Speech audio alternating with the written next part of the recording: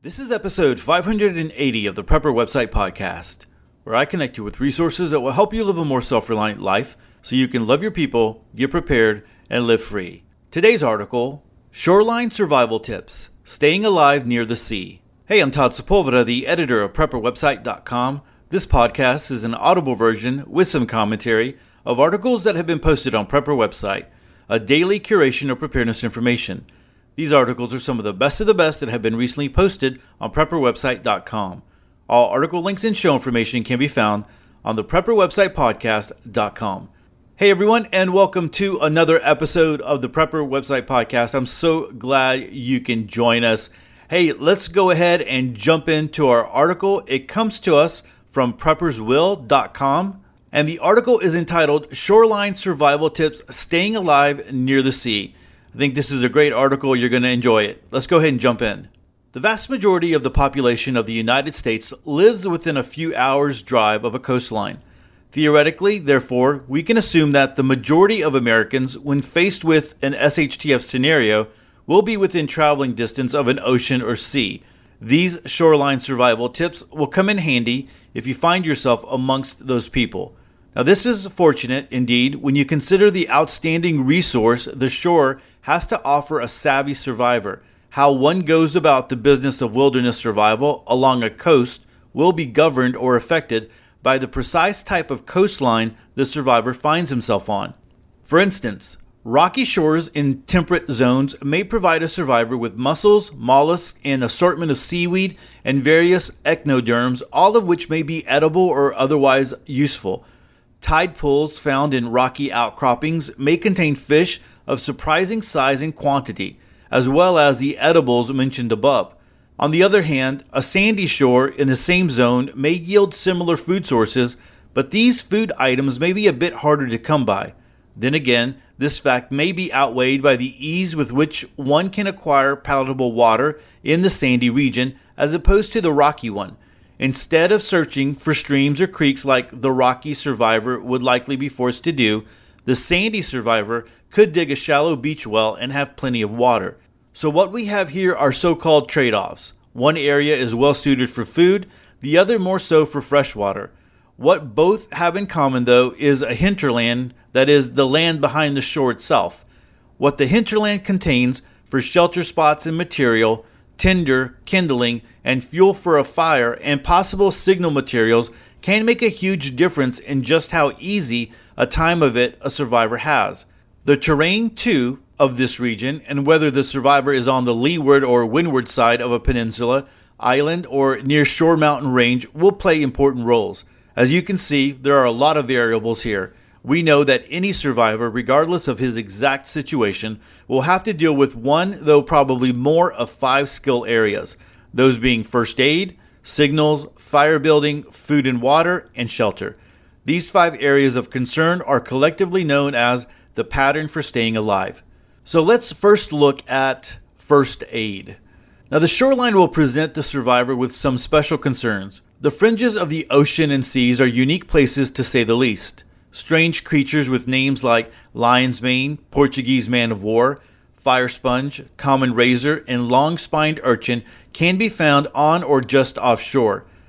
All can quickly and easily make life a terrible struggle for the unwary survivor.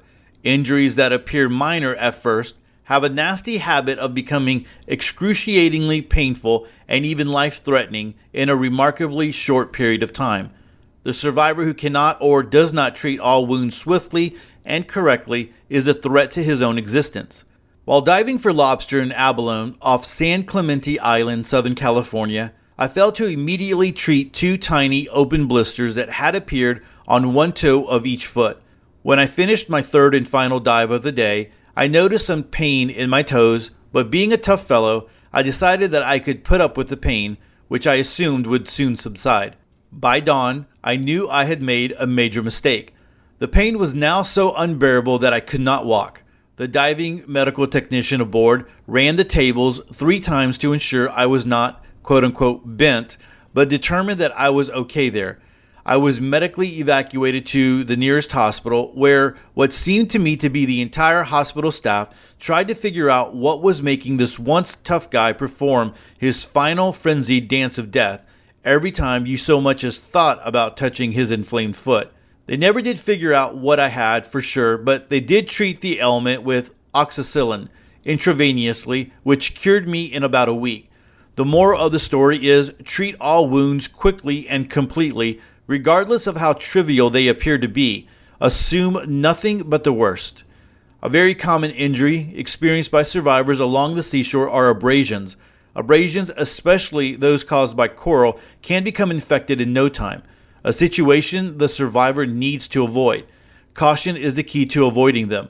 Always wear footwear that will lessen the chances of you stumbling and falling, whether in or out of the water. Use a wading staff while scavenging in the shallows. Punctures are also very common. Creatures like stingrays love to rest on sandy bottoms in the shallows, half hidden by sand. The protein-based toxin found in the barb on their tail can cause serious injury and intense pain. A hot water soaking of the wound will help alleviate the pain and reduce swelling in doing so. So next up, signals. Although sandy coasts are generally preferable for the construction and use of visual signals, the rocky shore can be just as facilitating for the crafty survivor. Many, if not most, shores have seaweed of some sort on or near them. Some dry species of seaweed produce a great deal of smoke when heaped onto a blazing fire. That same seaweed can be used to spell out SOS on a beach.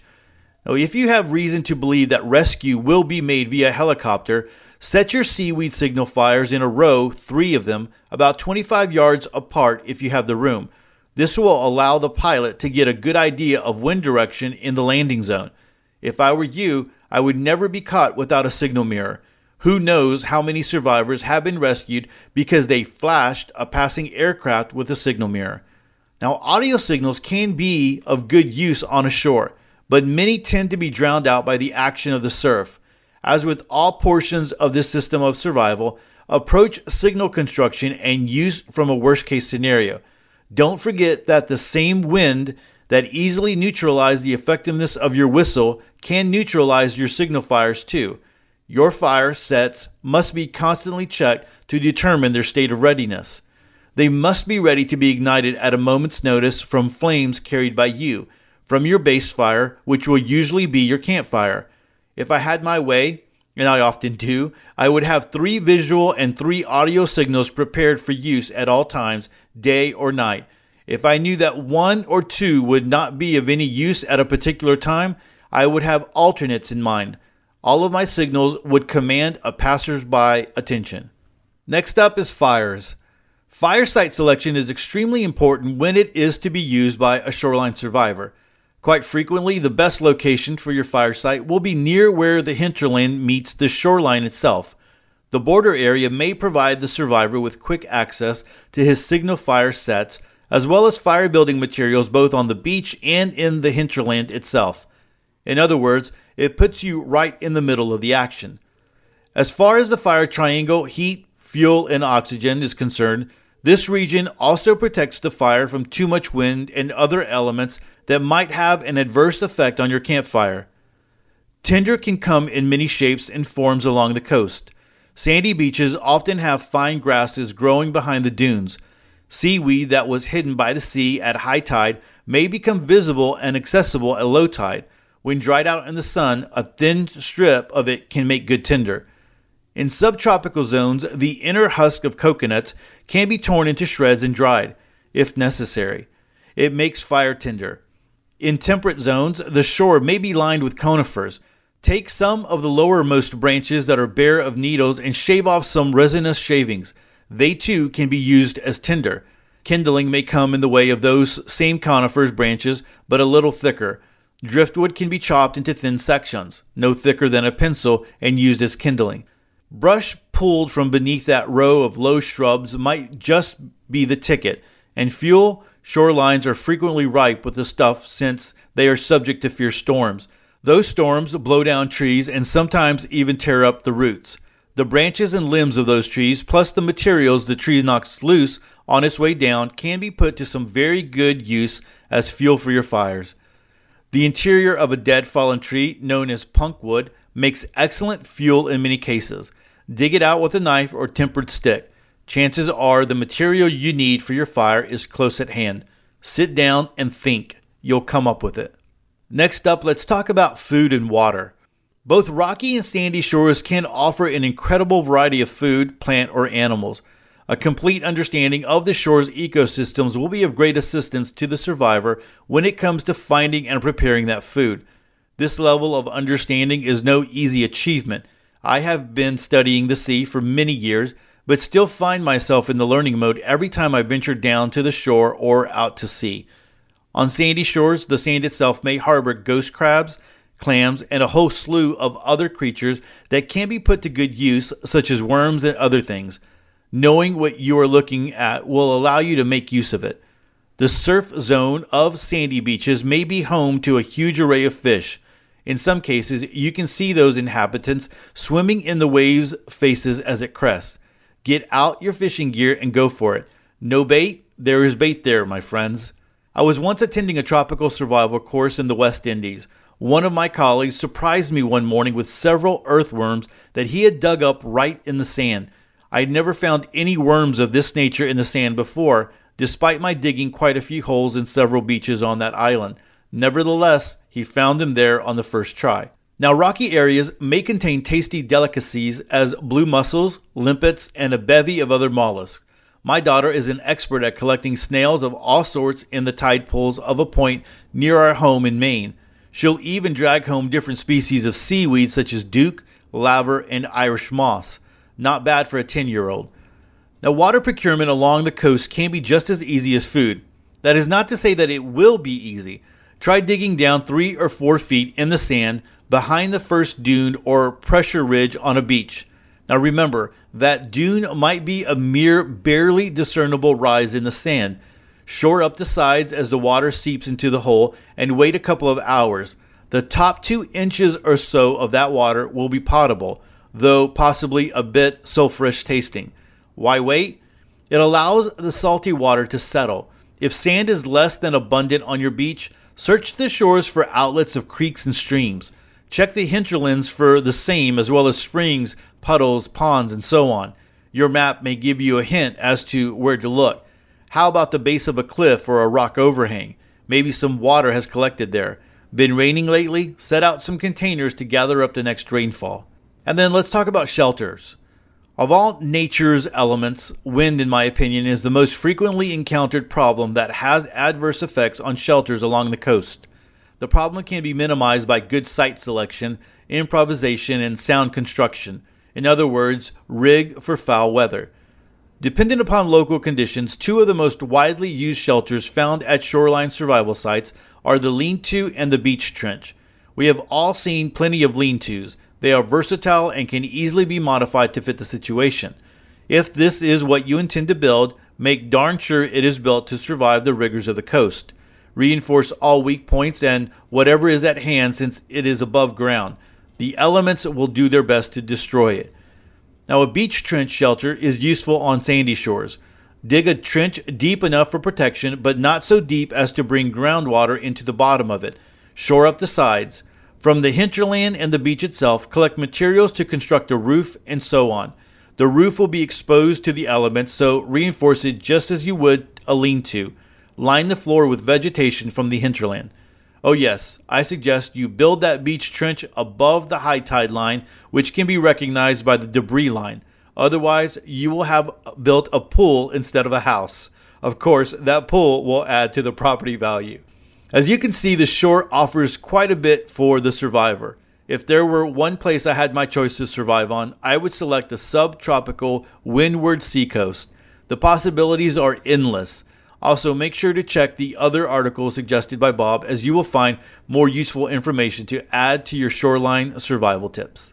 Alright guys, there's about 5 comments here and one really super long one that someone left that you can come and check out. So let me talk very briefly because I live very closely to the coast, right? a lot of the times we talk about in preparedness, we have our ideas that people will, when it comes to, for instance, the Golden Horde, or if there was truly a breakdown, people would go into the country, right? One of the cool things is people don't really think about, or at least I don't know if people think this way, I've never really heard this discussed, is that they would head to the coast because of all the different resources that would be there, the fish and the different seafood and stuff that you can do there, right? And so that is a great possibility of being able to do that. However, living in Houston, being very close to Galveston, I know that Galveston is probably one of the nastiest beaches I have ever been on. And I've been on, just thinking about beaches, I know that I've been like to Virginia Beach. I've been to beaches like in Cozumel, Mexico, when we went to a cruise and different things like that. And I just know that Galveston is just nasty. And not only that, but there have been some reports that there's been like extra bacteria. So they do testing on the water and stuff like that. And so I don't know if this happens around other shores, right? Other beaches and things like that. But I know that whatever the news, or mostly I know this because people talk about it, is that the water gets tested in the Gulf around Galveston, and then there's bacteria that is found there, and so they recommend that you don't go into the water, especially that you don't go into the water with any cuts, because that could be very, very dangerous. And so you got to think about that. If there's all kind of bacteria and stuff in there, what kind of the food that you're getting out of there, the fish, the crabs, whatever that you're getting out of there, I mean, what kind of things do they have? The other thing to think about, that when he mentioned this in the article, that a lot of people live along the coastline. Other things that are around the coastline are nuclear plants, right? And so they do that for the water and that aspect of it. And so you have nuclear plants on coastlines. You also have them up and down the Mississippi. If you've ever really looked at where nuclear plants are in the United States. And so if you were in a true poop hit the fan situation, and where the grid was down and all that kind of stuff, and nuclear plants were melting down, well, that stuff is going to be going into the sea. And so that's something that you have to deal with there as well. So guys, there's pros and cons to all of it, right? If you are near the coast and you are very familiar with that ecosystem, like he was mentioning here in the article, that could be very beneficial, but you should also get a good understanding of, hey, how far away are we from nuclear plants? If there were to go down, right? How far away are we for that to influence and impact and to harm the sea life around us? And of course, you have that same situation if you're somewhere inland as well, and you have a nuclear plant by you. You're still going to have that situation, but there are some things to consider. What are the factories around there? Are the factories polluting the water? Are they throwing stuff in there? Do you hear reports of not going into the water because there's so much junk in there? Is there a place where you can go to find out that kind of information? Because if that's going on, then, and the sad state of the matter is that we have done a lot of damage to our world and to nature and stuff just because of progress, and that's pretty sad, right?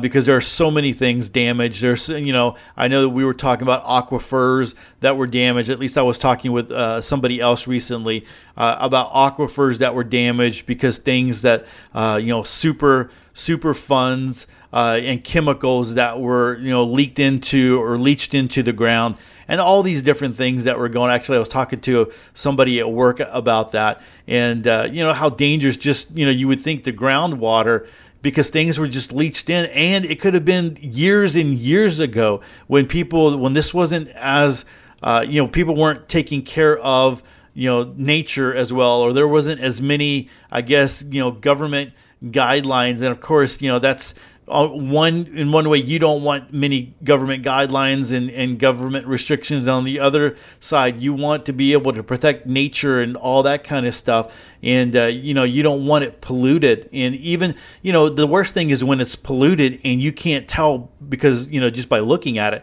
it's polluted and it's, in the bacteria, the microorganisms and all that kind of stuff. So that's something to consider as well, right? So there's always something to consider along those lines.